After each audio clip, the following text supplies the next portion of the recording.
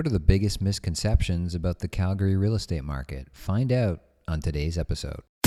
Welcome to the True Condos Podcast with Andrew LaFleur, the place to get the truth on the Toronto condo market and condo investing in Toronto.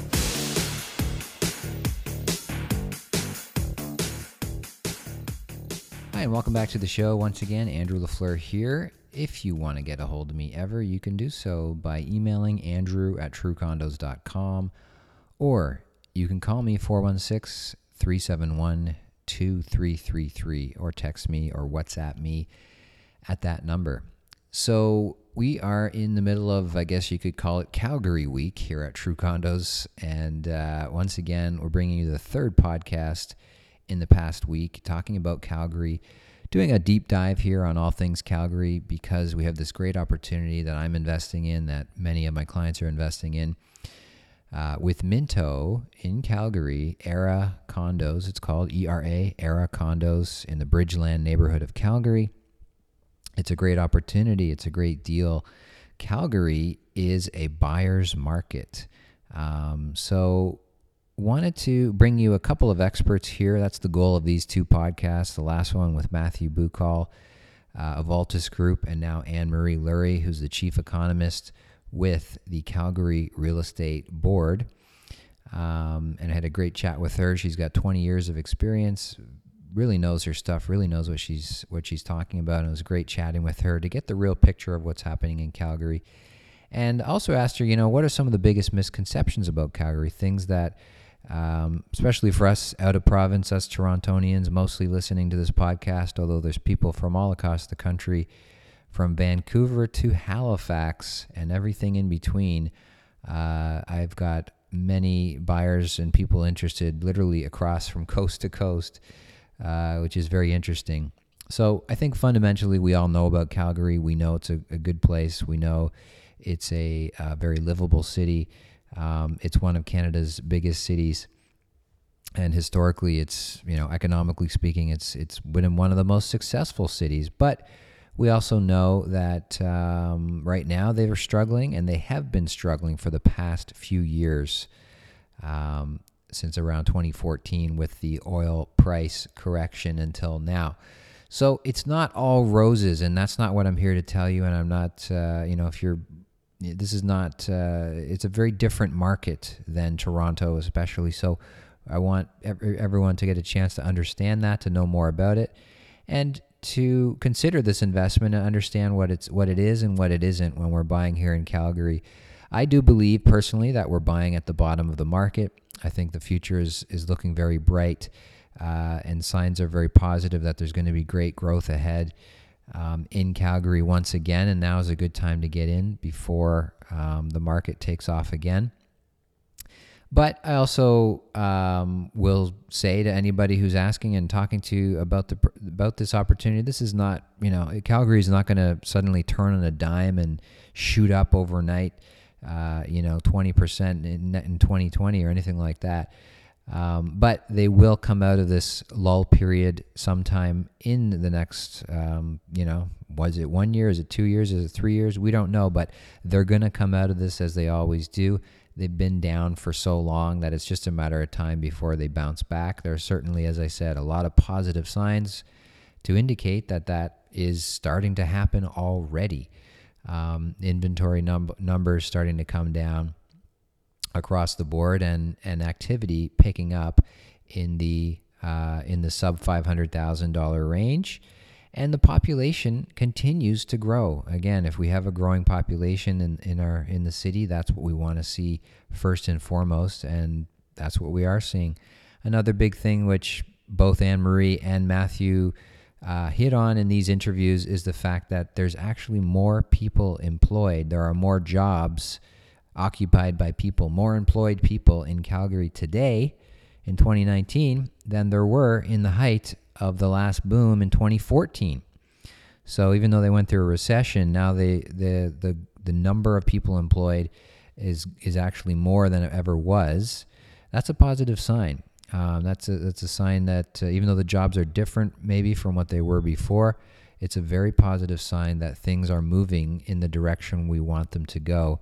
But as I said, this is not a nobody's going to snap their fingers and it's going to suddenly prices are shooting up, 20% overnight. We're not expecting that to happen, but we do think this is an amazing opportunity where you only have to put down 5% deposit, assuming you qualify. The building's not going to be built for 4 years. And then at the end of 4 years, you have a 2-year rental guarantee with the numbers looking, projecting out to be positive cash flow for those 2 years as well and beyond. So it's really a no-brainer investment. So without further delay, here is my interview with Anne-Marie Lurie of the Calgary Real Estate Board, the chief economist. Enjoy. Okay, Anne-Marie, welcome to the show. Thanks for being here today. Thanks for having me. Great. Maybe you could start, just tell me and everybody a little bit about yourself and what you do and what's your story like. How did you get started in real estate in the industry? Sure. So I'm the chief economist for the Calgary Real Estate Board. I've been doing real estate work for probably over 20 years now. But on different aspects. So I actually started off. First of all, I got my background. I got both my bachelor's and my master's degree in economics, both from the U of C. So I'm a Calgary-based person. Now, that being said, I've also worked in many different aspects of this industry. So I started off in pension investment activity, which was really a focus more on commercial activity. And then I've worked at CMHC, and I've had opportunities at College International, and then, of course, at the Real Estate Board, where it's more on the analytical side, on the residential side. So I've been doing this for quite some time, and I've always been dedicated to the real estate analysis side. So what's your primary mandate with your role? I mean, I imagine it's probably similar to the setup we have here in Toronto with the Toronto Real Estate Board, and there's economists and people that are sort of representing the board and the members, and you're sort of speaking to the media a lot about the market and representing the interests of the realtors in Calgary. Is that sort of what's your sort of mandate day to day with specifically with the Calgary Real Estate Board? So what I really do is I provide information. So my job is to ensure that the best quality information is provided to both our members and the public. So I put together all of the data and the statistics, as well as provide my analysis, in the most unbiased fashion. Great. So why don't you give us a bit of a snapshot again for most people listening here from the Toronto area, from Ontario, people across the country, but most of us are here in the GTA, and we're trying to understand a little bit more about the Calgary market and what's happening there. Where do you sort of see things going? Yep, absolutely. So if we think about what's happened in our market, we've had a number of things that are very different. I mean, so first of all, we've had the correction in the energy sector. Now, this started back in 2014 when oil prices came down, and it really caused a significant shift in our market in that, we had a lot of job losses, particularly in higher paid salaries that were professional positions, which impacted Calgary quite extensively. And then through that, I mean, we just haven't had enough change to really support any shifts. So from 2014 on, we've seen that, the impact of, job losses in the slower energy sector has filtered through all aspects of our market. I mean, we went through a 2-year recession in 2015 and 16. And with that has come slower activity in housing. So we saw sales activity fall. And obviously supply levels were rising in part because, prior to 2014, we were a very strong market. A lot of activity was going on. We had very strong price growth. So we had a lot of good things happen before that. But then we were left with this oversupply when our market shifted due to economic conditions. So we have been really adjusting to that since then. In 2018, we also faced, obviously the stress test. This was a national program, obviously, but the challenge with the stress test, at least from an Alberta perspective, is it came at a time when we were already struggling with higher levels of unemployment and income growth that's been very difficult to rise. So given that backdrop, we have had a number of challenges that have kept our sales activity fairly low, and it's caused price adjustments. Now, the price adjustments have ranged depending on product type. We've seen the largest drop in prices in the apartment condominiums versus what we've seen in, let's say, the detached or the semis. Now, moving, sort of what we started to see this year is we're starting to see a bit of transition. So, it's not that our economic situation has improved much. I mean, it's stayed relatively the same in terms of employment activity and what's happening in the energy sector. But we have at least started to see that the housing market's stabilizing. Now, that's for a number of reasons. We've seen that the supply is starting to adjust. So that amount of new listings coming on and that new starts activity is starting to slow to better match demand now. So we're seeing conditions start to move to much more balanced conditions, which will eventually support much more stability in pricing. Now, our demand scenario has also, we did have some improvements this year, and that's in part because we also saw lending rates come down. So, improved mortgage rates helped, bring more people back into the market that might have been pushed out with the stress test and the changes that came in 2018. So we've seen some improvements in that aspect. So sales activity improved a bit, but what we're really seeing is a shift in our market. So most of the improvement in sales is occurring in the lower price ranges. So this is where we're seeing the market starting to improve. In the upper price ranges, there's still those challenges continue to persist. And that's really consistent with the economic conditions. We have more people working today than we did back in 2014. But the types of jobs have changed and at different income levels. So a lot of that shift in employment is also creating these shifts in the housing market where we're seeing improvements really in the more affordable product. Other factors that have been influencing our market is, we continue to have fairly strong population growth relative to the rest of the country. So, we've had population growth in around that 1.5%. Now, for some people who are from this region, they feel like that's a big adjustment because we're used to population growth of over 3%. So it might be an adjustment, but at the same time, we're looking a lot more like normal levels of activity. So we're moving into almost what I view as a more stable state than what we have been in the past.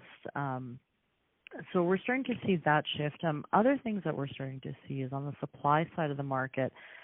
There has been adjustments, as I said before, on the new home side as well as on the resale.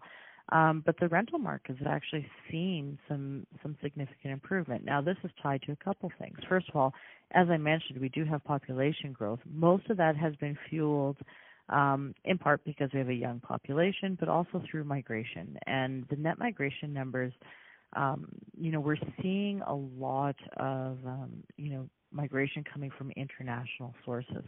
And typically when they're from international sources, they start off in the rental market. And we're seeing that play out in terms of declining vacancies in there. And while they're not back to the lows that, we used to have, traditionally, like not very much vacancy rate at all. So they're not quite at those levels, but at the same time, they are edging down, and that's creating some improvements in the market. And then if we layer on the fact that it is a lot harder to get into ownership, that has also encouraged people just really to stay in rental longer. So we're seeing some real improvements on the rental side of the market. Now, as we move forward, I think some of the key things that we're looking at is, much more of stable conditions.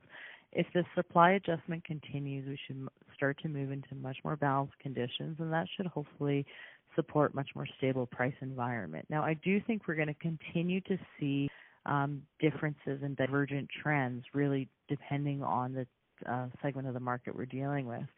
So the under 500,000 segment of our market still remains, we'll continue to see improvements because, that is really where all of that demand growth is going to go. We continue to expect to see some job growth into next year. While it's not the pace that we almost got used to in this city, still is a lot of activity and a lot of desire and demand for affordable home products, right? So we're seeing growth in that area. I think that's going to persist into next year. We will likely continue to face some challenges at the upper end of the market, really until we start to see income levels grow up. So I think that that those different trends will persist as we move into next year. But really, we're starting to at least see some sort of stabilization in our market, and it's almost a new normal. I mean, one thing for people looking at, on the outside into Calgary, I mean, here in Alberta, we've kind of got used to the strong growth and the boom bust cycles, in our market. And I've often said now we're moving into a situation where we're starting to look like a lot of other types of markets, where we have much more normal levels of activity that are really consistent with more of the longer term trends.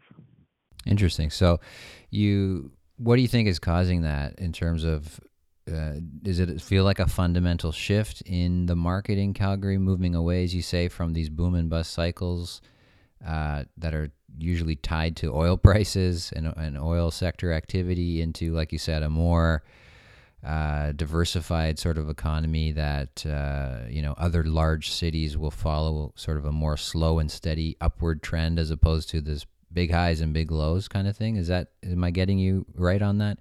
In part. I mean, we know that a lot of the growth in the energy sector is what tends to cause some of that boom and bust cycles. And I mean, we have seen a tremendous amount of energy sector investment into this province throughout really 2000 on. I mean, we've had, billions of dollars invested, and that's brought a lot of people to this province, and it's caused a lot of growth and in a quick way, right?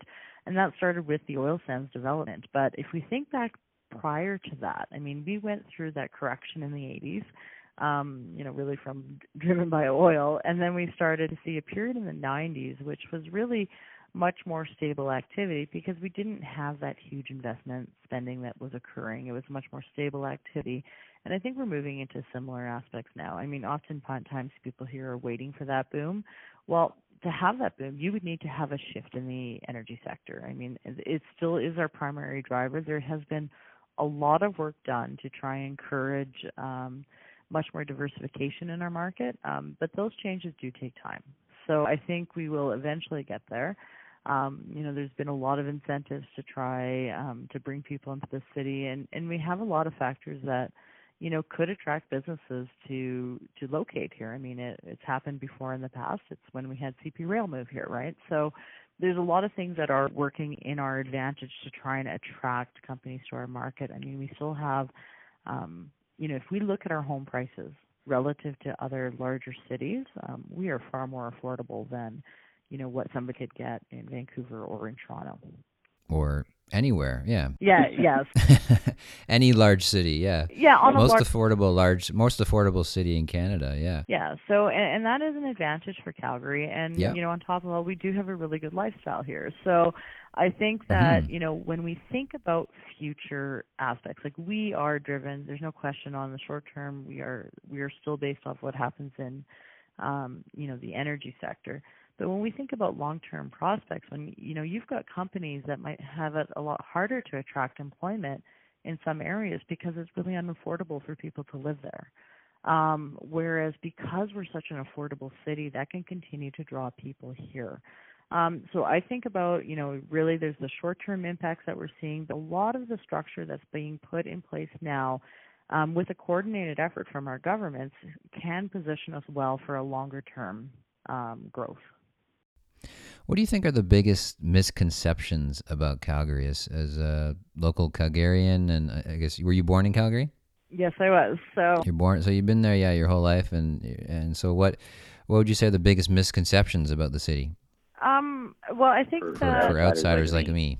I think people often think that Calgary is really just the energy sector and there's nothing else, and they don't really realize how much more we have to offer. I mean, I have traveled through a lot of parts of the country, and I mean, I look at Calgary and think this is a wonderful place to live. Like, there's a reason why I've never left. I've gone here and there, but I've always come back, and this is home because, you can live a lifestyle that, frankly, you can't live in Toronto.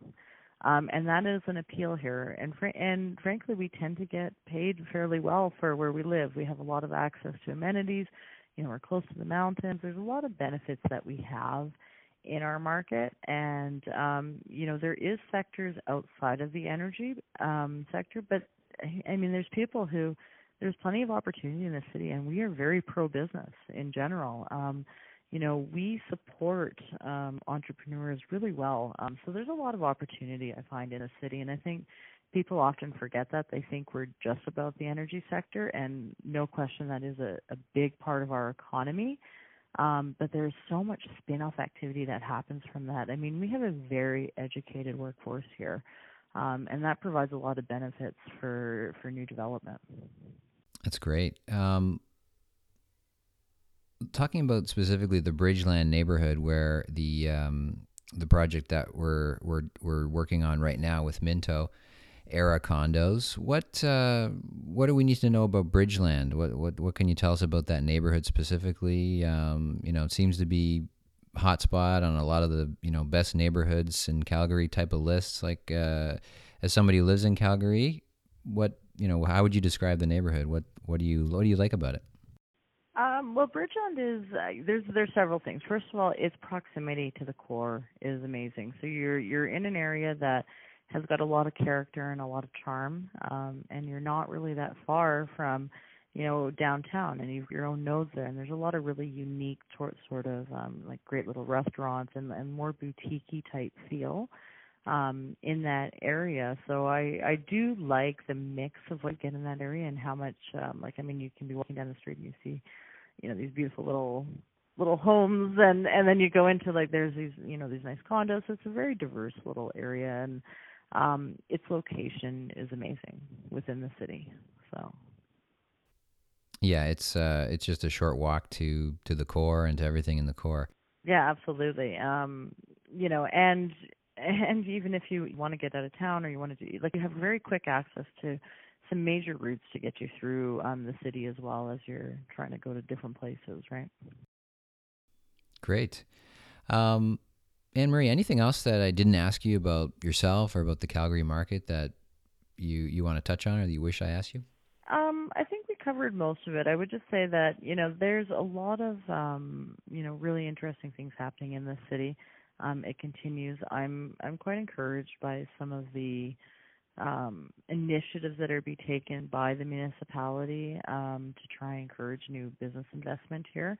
And I often think people get really set on the short-term aspects of real estate versus the long-term. And they often forget that real estate really is traditionally a longer-term hold. And I think that we're moving back to more fundamentals in real estate, which is something we haven't seen for many years.